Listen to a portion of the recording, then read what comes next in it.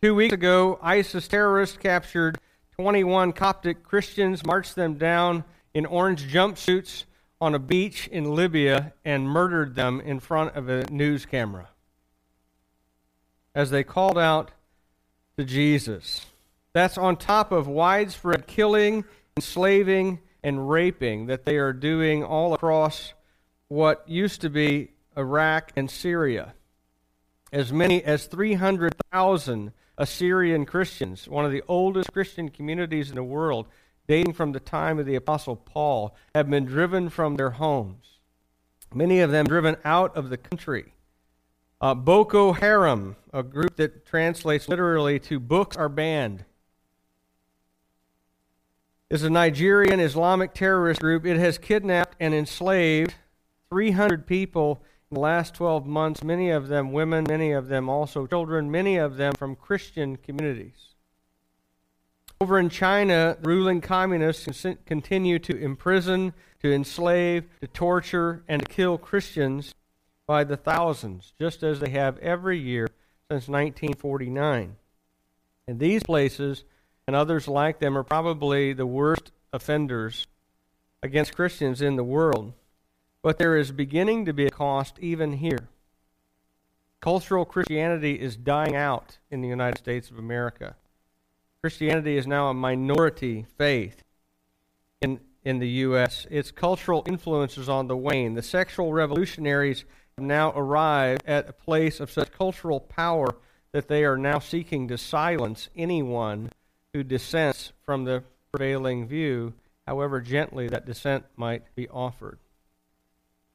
And I do not think that we as believers in Jesus Christ have yet paid the full price that we will pay in years to come if we are faithful to obey the Scriptures and if we are vocal about having done so. If we do not hide our faith, I think that we will pay the cost. And so I have called this message Peacemaking in Wartime. I don't think we're at war yet, and I doubt that the day will come, at least in my lifetime, where we will literally have to face down the guns like those 21 cops 2 weeks ago on the beach in Libya. But here, even here in the U.S., Christianity is a religion besieged, and we need to know how to respond as believers in Jesus Christ. And Jesus tells us in Matthew chapter 5, verses 9 to 12. And I hope you found your way there. But if not, turn with me over there, and we'll look at these 4 verses together in our remaining time together.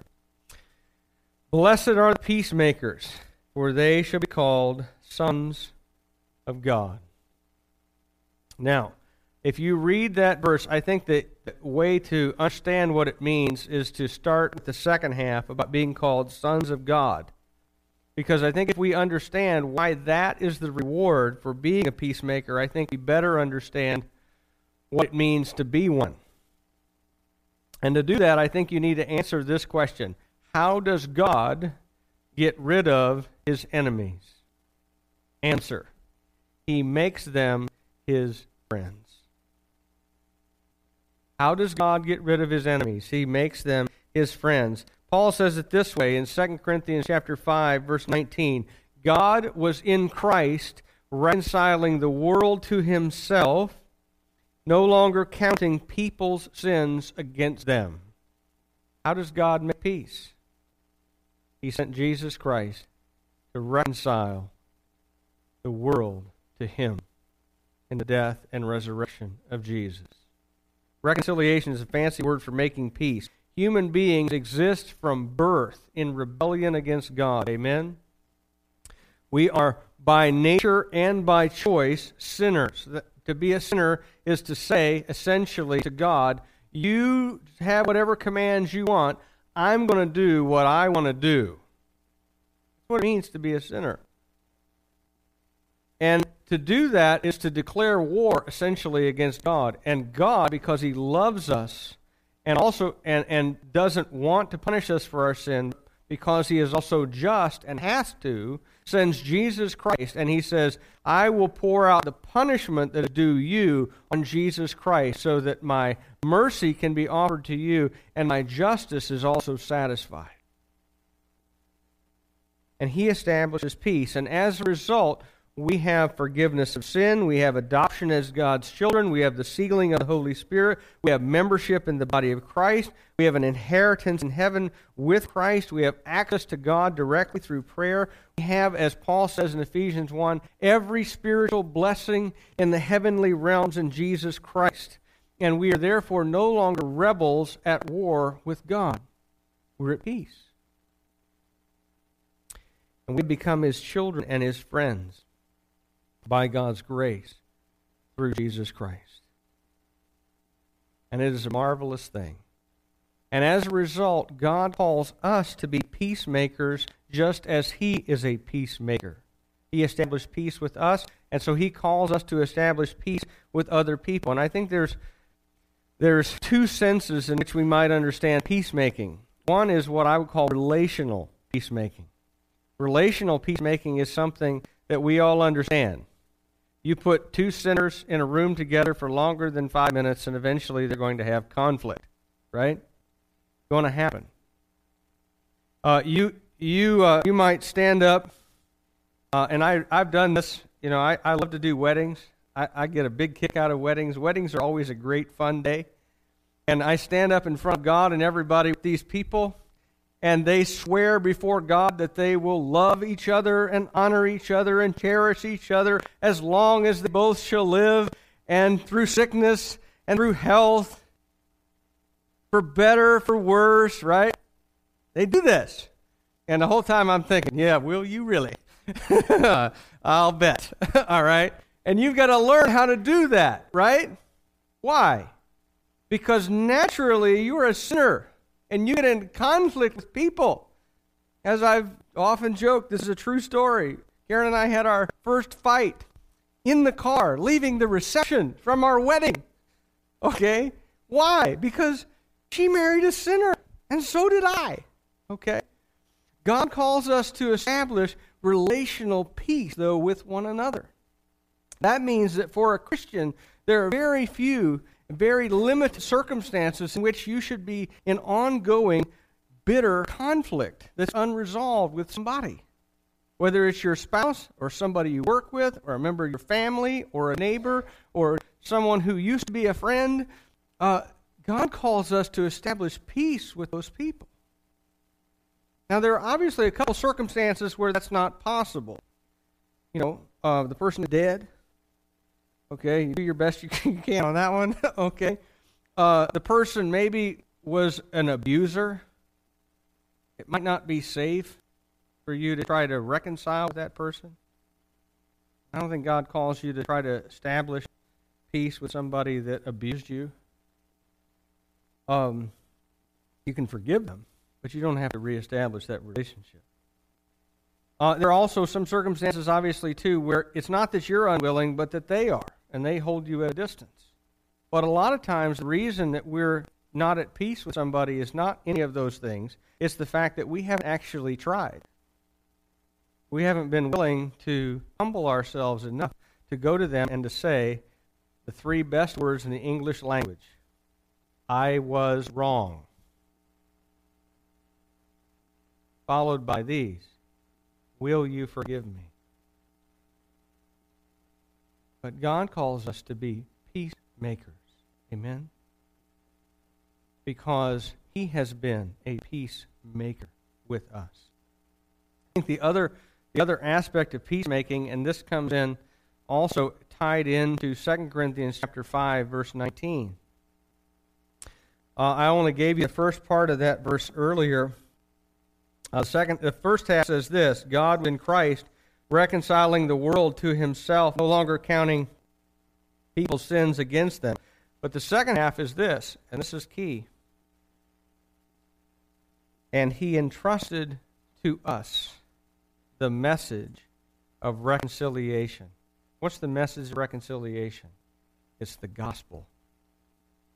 That Jesus Christ came into the world to save sinners like you and me. And that you can have peace with God through faith in Jesus Christ. That's the message of reconciliation. And He has entrusted it to us. here's the thing. Jesus' death and resurrection, through which God made peace with not just us, but with the entire world, does the entire world no good if they do not know about it. Amen? Paul says elsewhere, how will they know without someone preaching to them? How will people know what the message of reconciliation is if we do not tell them? We are the ones to whom that message has been entrusted. Amen? And we therefore have a responsibility to, as the Scripture says, go to every tribe, every nation, every people group, every language, all over the world. Now, God may not call you to go to Indonesia or Tahiti, although God called me to Tahiti, I wouldn't complain. Okay, or to France or to wherever, okay? But He is calling you to do this, for sure. To, with those people He puts into your life, to share the message of reconciliation that you have been a beneficiary of and been entrusted with. Amen? Don't have to go across the ocean, but it would help if you would go across the street, across the room, across the fence in your backyard, and reach those who are within your circle of relationship with the message of reconciliation. Amen? And if you are a peacemaker in these two senses, you will be called according to Jesus, Son of God. Now you would think, we've looked at 7 characteristics of people who have God's favor so far. Let me give them to you. Spiritual life begins with poverty of spirit, which I have defined for us as recognizing your need for God's grace and the fact that you cannot save yourself. It's the opposite of being rich in spirit, of saying, I got this wired. I can handle this. I got it under control, right? A lot of people think that about their spiritual life and about their eternal destiny, that, well, I'm a pretty good guy, I'm a pretty good girl, and I'm going to figure this out for myself. But spiritual life begins when we express poverty of spirit and recognizing that we are not going to get there on our own, and humbly coming to God and receiving the gift that He offers. And then mourning over your sin and meekly turning control of your life over to God. And then hungering and thirsting for God's righteousness to be part of your life, and extending mercy and grace to others, and then purifying yourself from sin, and then making peace with others and also between them and God. These 7 things are a pretty amazing list, really. You go through the other Beatitudes, you go, wow, who could be mad at people like that, right? You would think that if you exude these characteristics from your life, that you're going to have a lot of friends and a lot of people are going to like you, but you would be wrong.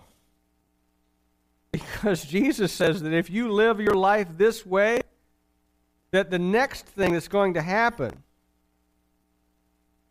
is persecution. How do we know that's what's going to happen? Because Jesus exemplified all of these perfectly, and they put Him to death, okay? And a servant is like his master. Amen? And if we are the followers of Jesus Christ, to the extent that we imitate Him, and He did these things perfectly, then we also will be like Him in the treatment we receive from other people, from the watching world.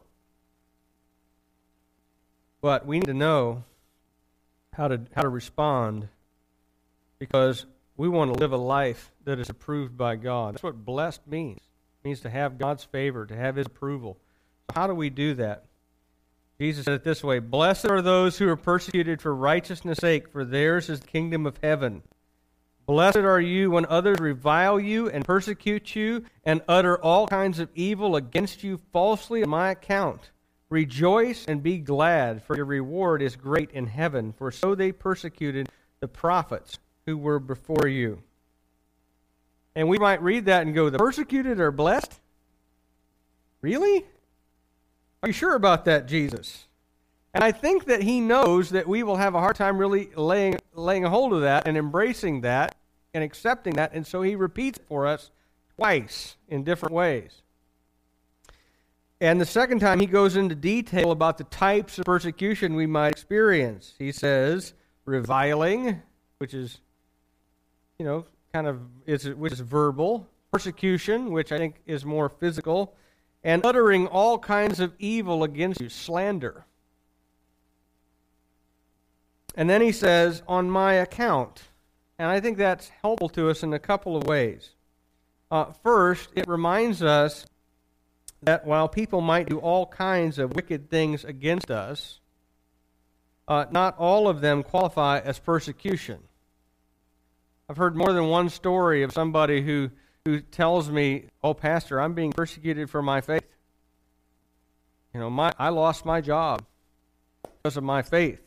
And then you dig into the details a little bit, and you find out, no, you're not being persecuted for your faith. You were let go from your job because you were lazy and incompetent. Okay. You're not being persecuted for your faith. You're being made fun of because you are obnoxious and rude. Okay. The whole deal is on account of Jesus, not on account of you were objectionable, that you were difficult to get along with, that you were a sorry employee, that you were a lousy friend. It's on account of righteousness, on account of Jesus. Because of your testimony, not because you were a jerk, right? And that matters.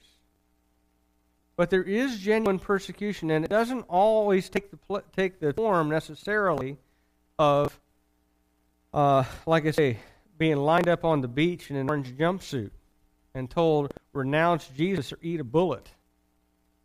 Your choice. That's certainly the most extreme form of it, but there are other lesser forms of it too, and they count according to Jesus. Anybody ever been reviled for their faith? Anybody ever had people say things about you that were not true because of your testimony about Jesus? Yeah, that happens.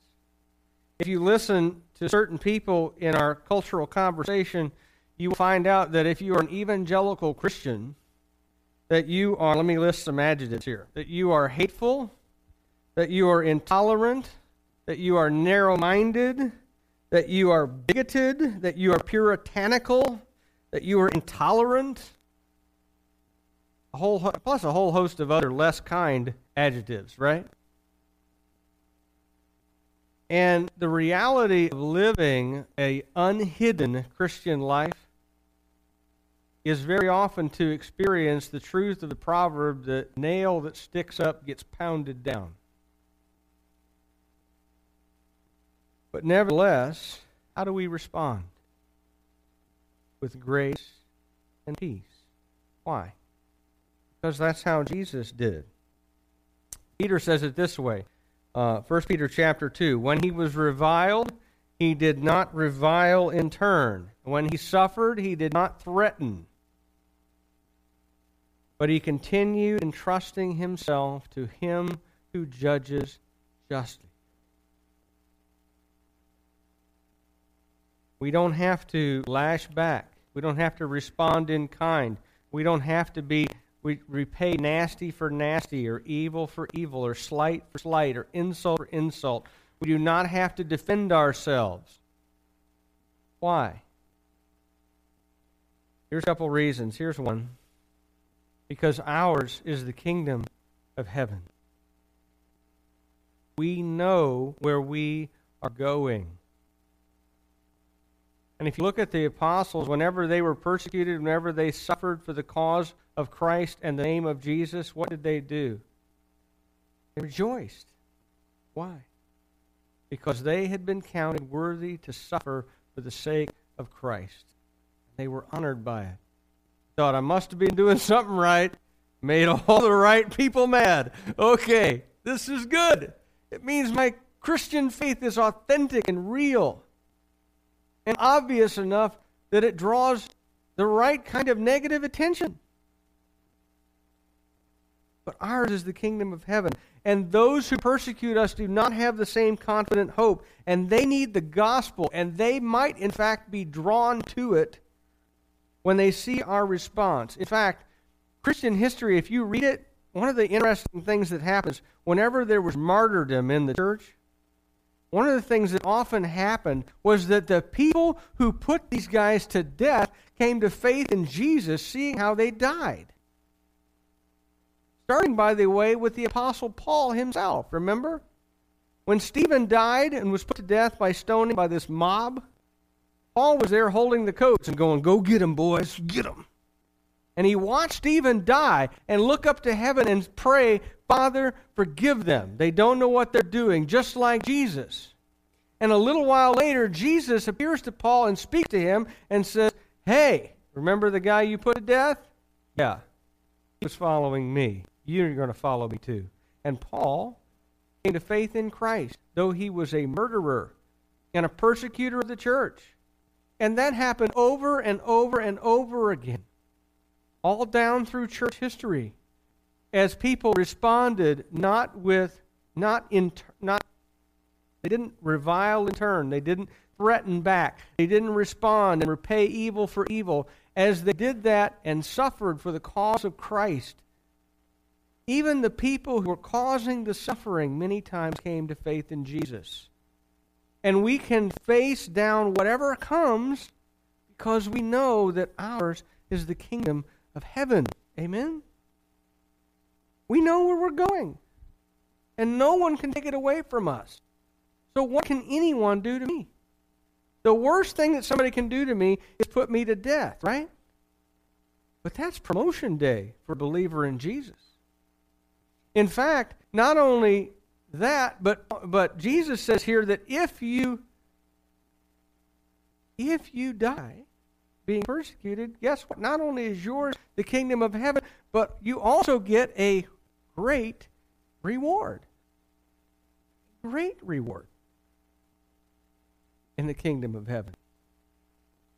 And in addition to that, you're in some really good company.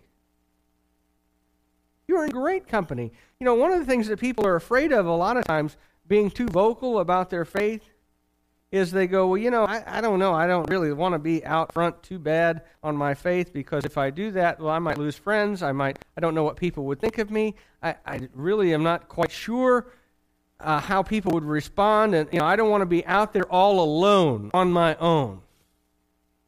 Jesus says you're not all alone. That you will stand with the company of the prophets. Make your choice. Prophets or whoever these people are, right? Isaiah, Ezekiel, Jeremiah, Elijah, or your boss. You pick. I mean, you know, I don't know. But if it was me, I'm going to pick these guys. I'm going to stand for Jesus Christ.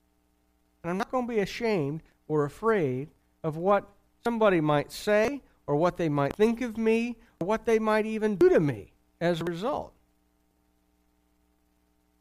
Because I'm in good company. Amen? Amen. Here's the bottom line. If you are a person who has peace with God, that produces peace with other people. At least it ought to. We ought to be the kind of people who make peace with others to the extent possible. And it make every effort, as far as it depends on us, to be at peace with all men. However, if you are living a Spirit-filled life, authentically exhibiting these kinds of virtues that Jesus outlined, you're going to have persecution that will come. If you stick out enough for Jesus and the gospel, there are going to be people who hate you and revile you and slander you and maybe even try to harm you as a result. However, you will have the kingdom of heaven. You will be named among the sons of God. You will have a great reward. You will stand in the company of the prophets. And you can therefore face down whatever comes your way with grace and peace, knowing that you will receive a great reward in the company of the redeemed. Right? If you live your Christian life like Jesus has been describing, persecution is probably going to come at some point. Maybe sooner, maybe later. But at some point it will happen. Paul says, all who desire to live godly in Christ will be persecuted. That's what he tells Timothy. That will happen. But so will a reward that dwarfs it in comparison. And so will the kingdom of heaven. And so will the blessing and favor and approval of God. And so will the words, well done, thou good and faithful servant. Come enjoy your master's happiness. I don't know about you, but from my perspective, that's all I could ever want out of this life. That I would hear those words as I was welcomed into Jesus' presence. That's the life we're to live. Amen? Let's pray. God, our Heavenly Father, we thank you that the life that Jesus calls us to is not something that we have to pull ourselves up by our bootstraps and achieve by our own effort, but as the Spirit fills us in response to your gracious invitation to put our trust in Jesus Christ, you transform us to look like and to produce these things as natural overflow of the Spirit's presence. That we become people of mercy and grace, people who make peace, people who offer peace with God through the proclamation of the gospel, people who are poor in spirit and mourn over their sin and long to see the righteousness of God displayed through them. And Father, if persecution comes, we'll recognize that we are blessed, that we have your favor, and we will rejoice that we have been counted worthy to suffer for the sake of Jesus, who suffered so much on our behalf. And we will keep proclaiming the only life that is truly life, life that is found in Jesus Christ and Him alone. Father, we will do these things not by our own effort, but by your grace, because of our faith in the one who saved us and bought us and brought us to you. And Father, we pray these things in Jesus' name and by the Spirit's power. Amen.